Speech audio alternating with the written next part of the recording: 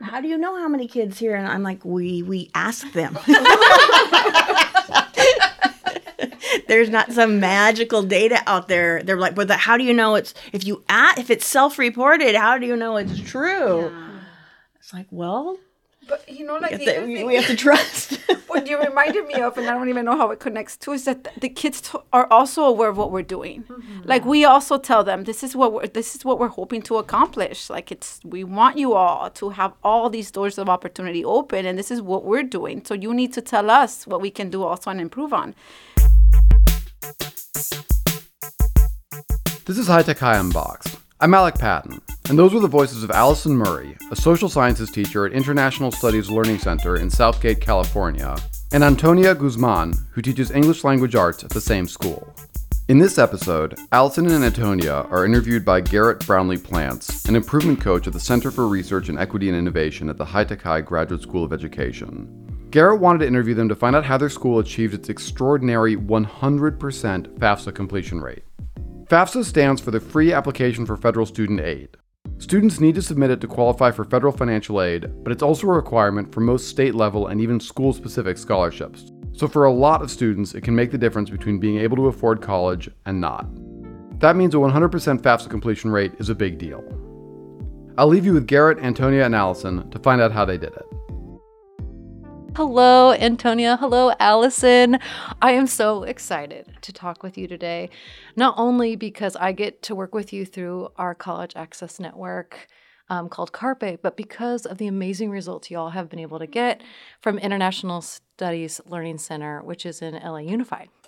So just to share with people who maybe don't know you by name, y'all have been on the leadership board in California for the last 3 years, getting 100% of your students to fill out financial aid forms.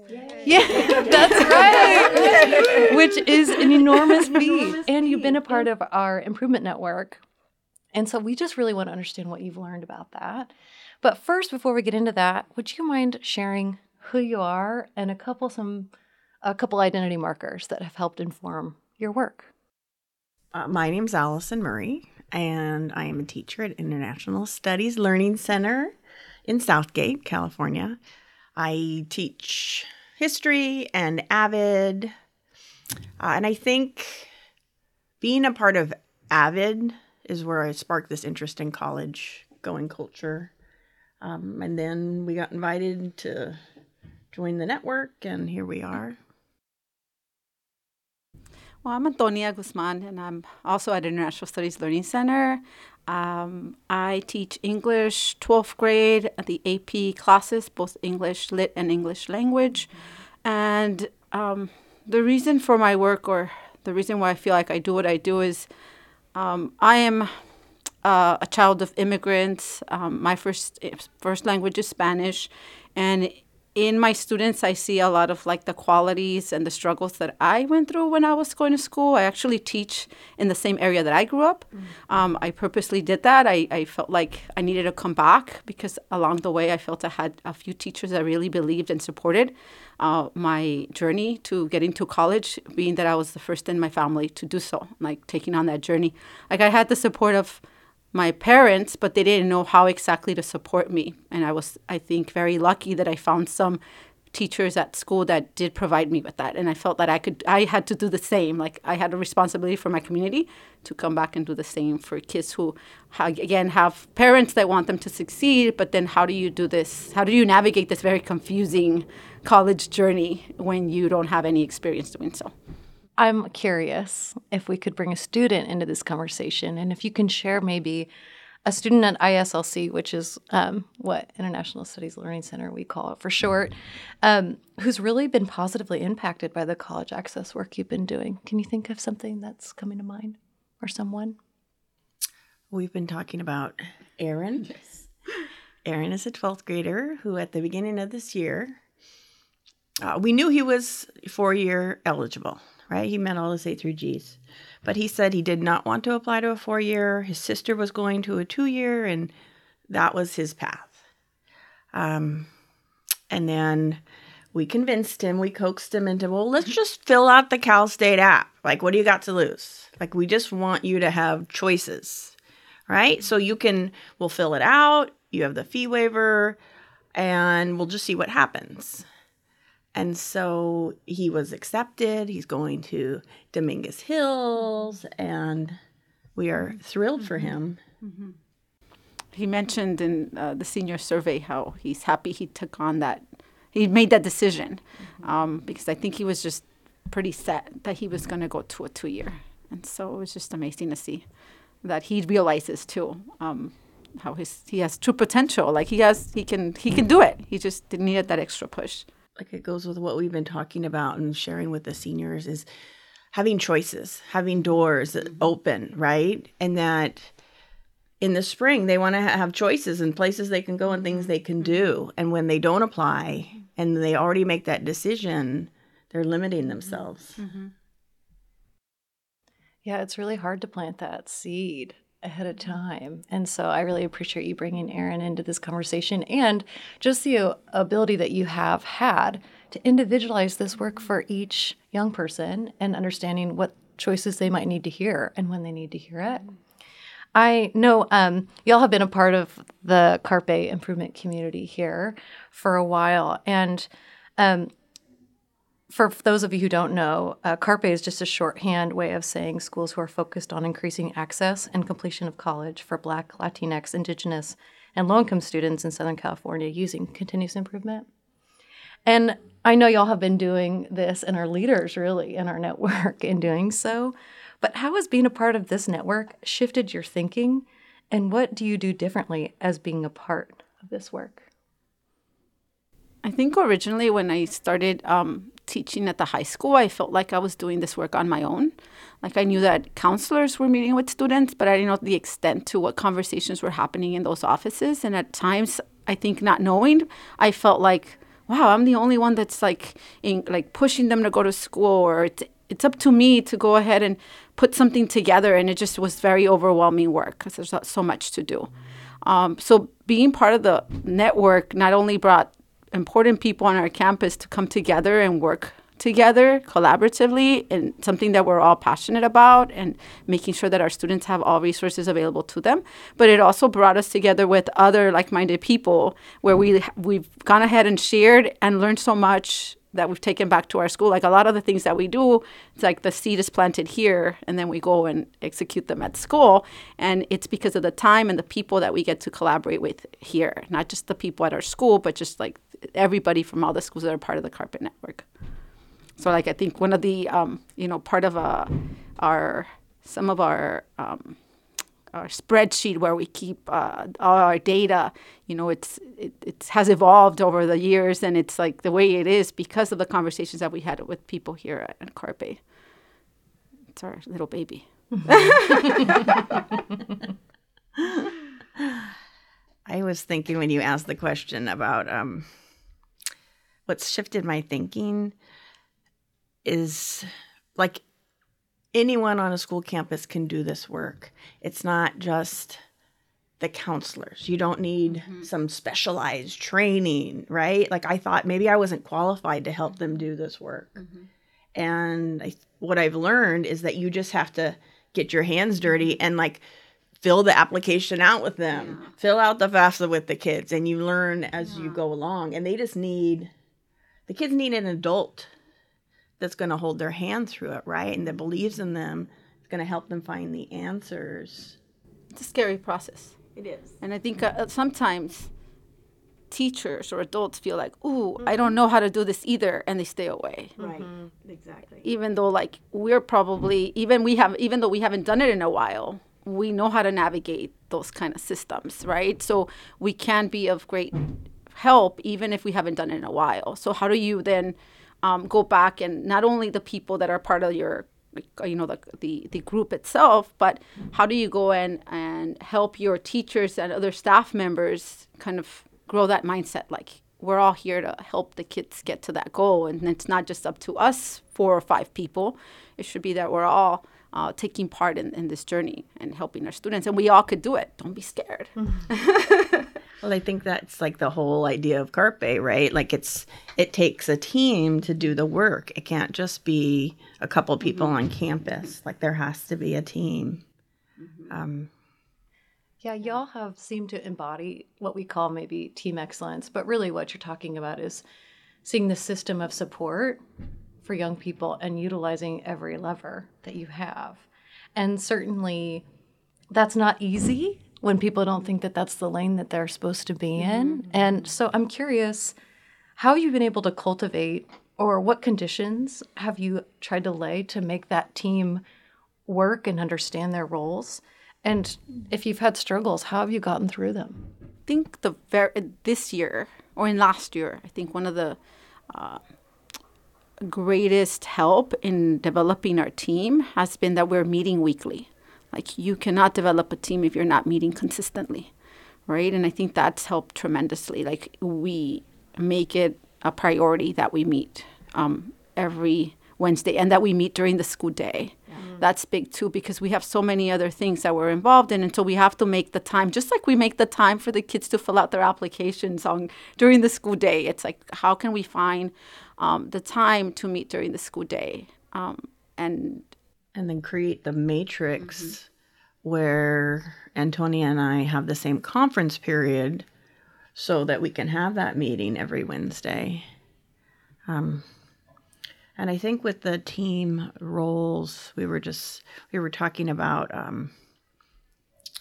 that we have clear roles, but we are all like equal members of the team. There isn't like this feeling like that there's one person who's really in charge and that some of us can kind of kick back or like, oh, that person will handle it. I feel like this year we've really gotten to a place where every member of the team contributes equally. And I think we understand our strengths too. Like, I know when we're doing something, we're like, wait, so, if we're going to put a presentation together, it's like, oh, we know that, Antonia, don't you have something that you've already done regarding that? Oh, yes, I do. Or, oh, Pilar is really good at speaking to, this student or that student. And so she'll be in charge of that. And so I think we've gotten to know each other's strengths, that we can use those to our advantage. And when we're planning, it just becomes more efficient because we understand each other's strengths as well. And we're, I think, pretty open to and feel comfortable with one another. And I think we also feel comfortable being vulnerable, which is a big deal, I think, when it comes to working with other people, that, hey, I don't know how to do that. And if somebody can help me do it, or if somebody else wants to take it, because I'm not sure how to do it. I think that's important as well. Yeah, I think none of that happens by accident. And so I'm curious about some of those systems that you've been able to put in place that have really reinforced this trust building, this vulnerability, and really this tenacity towards getting every single student access to choice. And so what are you seeing as you look back over your time the last few years around what are some of the highest leverage systems work that you've been able to implement and sustain, and how did you do it?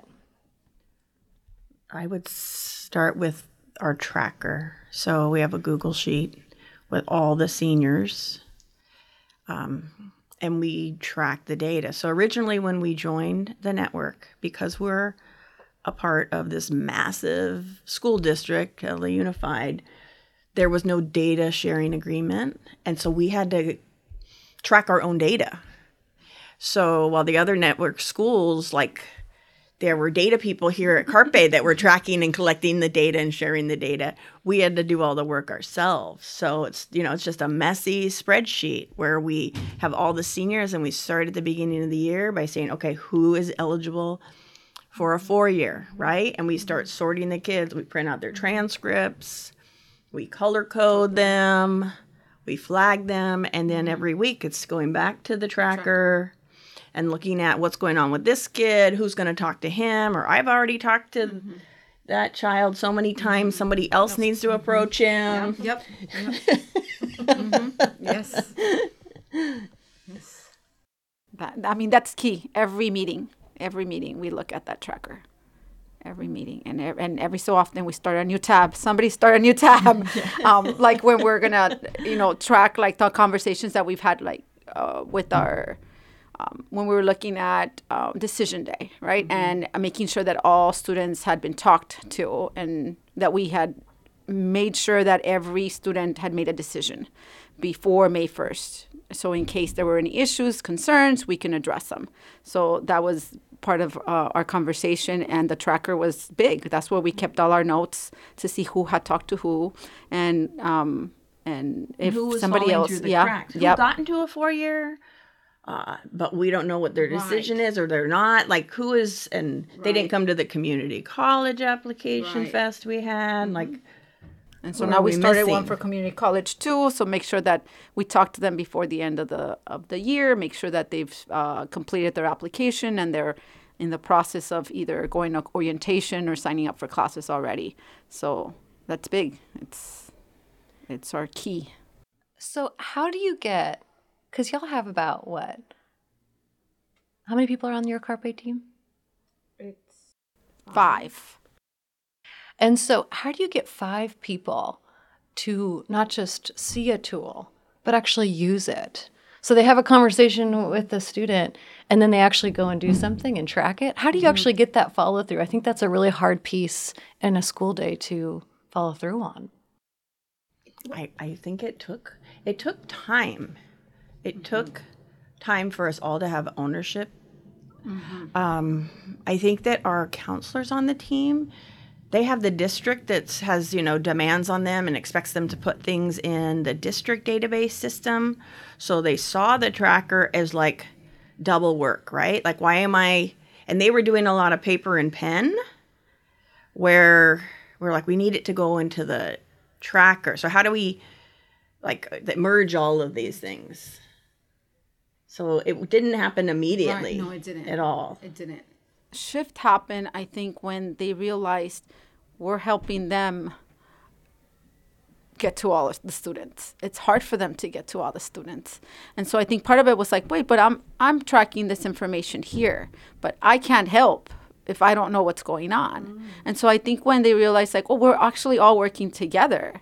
We're all trying to get to the same thing. We all have the same goal. And part of it is like also constantly reminding one another that this is a common goal, not just as a group, but as a school, right? And so I think that is key, because I think even right now, I think our work has been around too, like making sure that it doesn't just become work that our Carpe team is doing, but how do we include now the rest of our staff in sharing the work?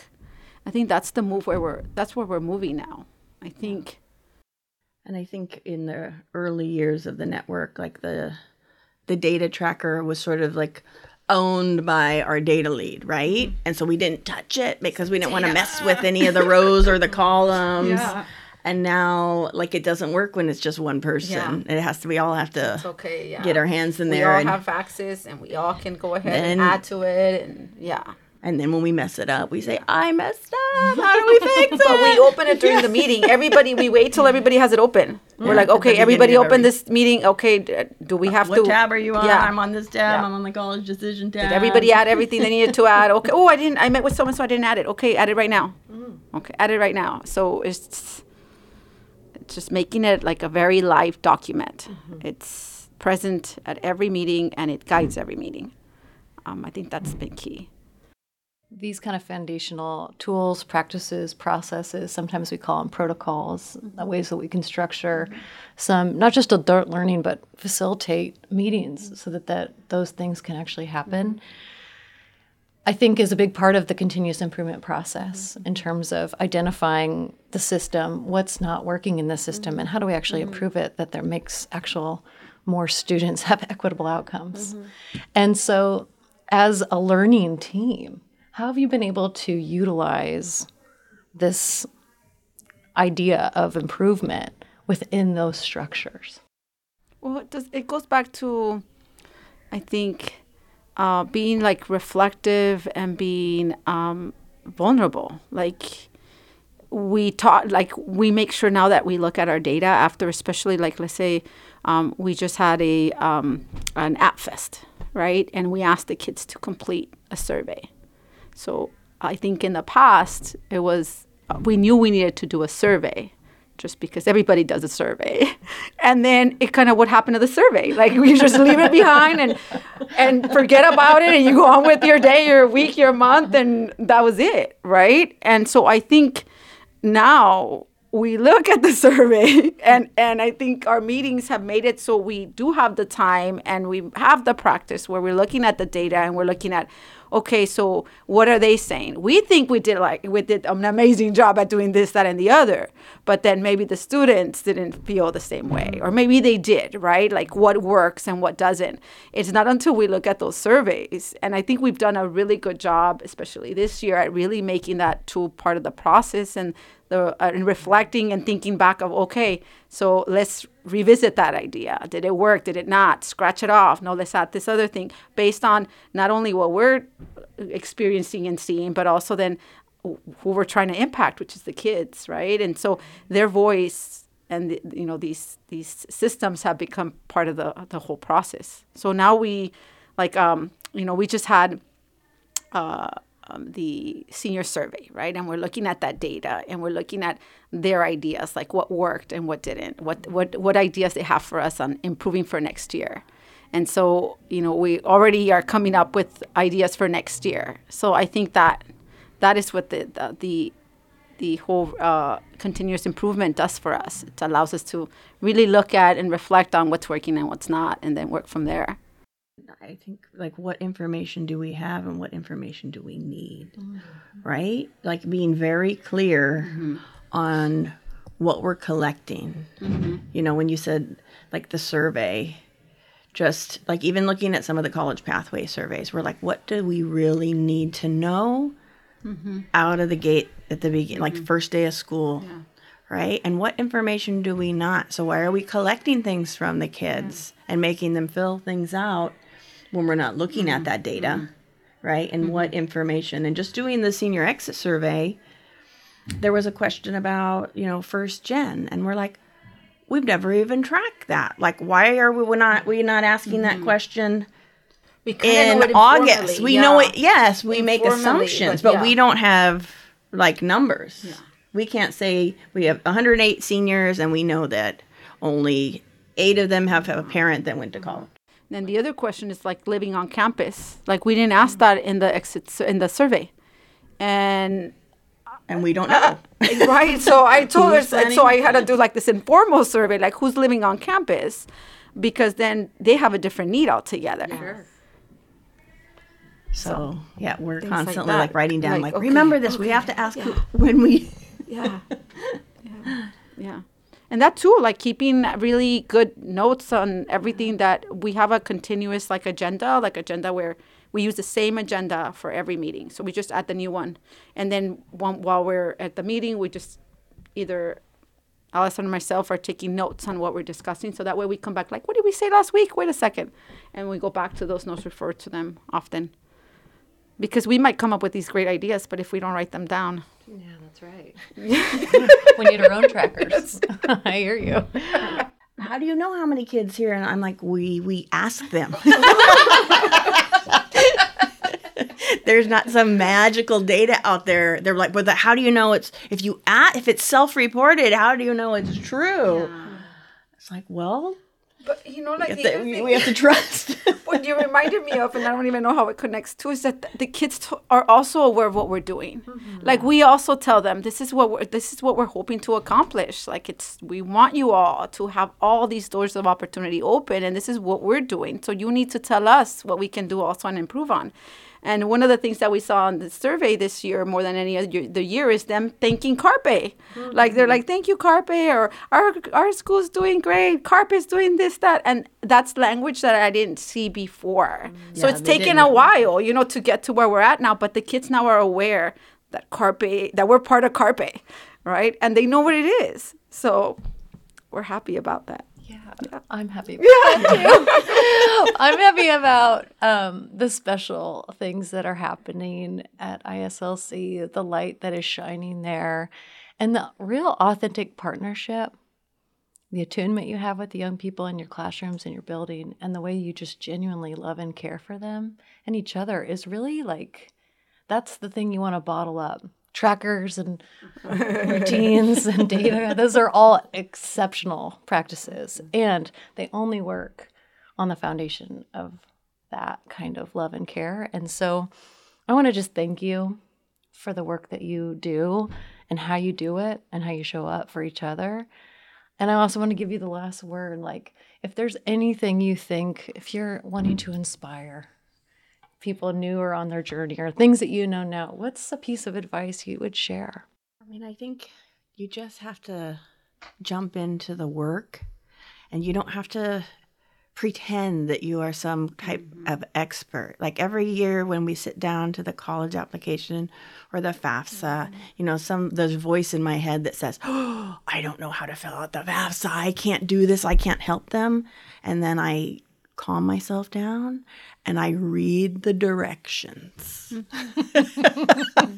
Each step at a time with the child. And that's really what they need, is like a literate adult who is going to read through these government forms and, be there for them. So it's like anybody can do this work. You just got to jump in. I was going to say that too, take the risk, like just go for it. But the other thing is that we have to remember too that we're working with students and that they are still kids. They are waiting for our guidance and help, and they're navigating a system that's so complicated. So we have to also remember that, because I think, sometimes I hear people saying, well, if they really want to go to college, then they'll find the time to seek for the help or show up after school and go to these workshops or go online and do this, that, and the other. But I don't know what's going on at home. And I don't know and sometimes I think because they're fearful, kids do this all the time, they'll avoid it as much as they can because they don't know it. I'm thinking right now with their portals, sometimes they see something in their portal and they don't recognize what it is, so they'll ignore it. And I'm like, it's not going to go away if you ignore it. Your acceptance might, It's like, pay attention to it. But that's their kids, right? And so we have to remember to have that open mind and make the open and safe space at school so they can go ahead and explore that with us, with guidance and care, and regardless of what background the child comes from, whether they've been doing a great job at keeping up with their A through G's or not, that you're offering that same opportunity and help to every child, to everyone. And then you don't know what kind of impact you're going to have or what kind of change you're going to make if you don't just take the hand of that child that needs it. So that's what I would say. Make the time at school to give them that help they need. Yeah. Within the instructional day. That was a huge aha our first year. It was like, wait, we could pull them out of their classes and pull them all into the multipurpose room and have them fill out their applications. Wow. That was like, we couldn't get our head around that. We're like, are we allowed to do that? And for that too, your staff needs to understand. So you need to make them part of the entire process. And if they're not going to help, go ahead and hold the child's hand through the process, then they need to step to the side and let you do it. Get out of the way. Step to the side, let me do it. Let me do it. But for that, I think to create that culture, you need to also make them part of the celebration. Like, we did this because all of you, whether you one-on-one sat with a child or encourage a child to do something, or whether you just allowed me to pull them out of your class, you had some part in the success. So I think that's a big step that we need to just include all our staff in the success that we have to continue that work. Thank you both for including us in your success and your Thank story you and for your time. Thank we you. Love you. Thank you. Thank you. Thank you. Thank you. Thank you. High Tech High Unboxed is hosted by me, Alec Patton. This episode was edited by Brent Spurnack. Our theme music is by Brother Herschel. Huge thanks to Allison Murray, Antonio Guzman, and Garrett Brownlee Plants for this conversation.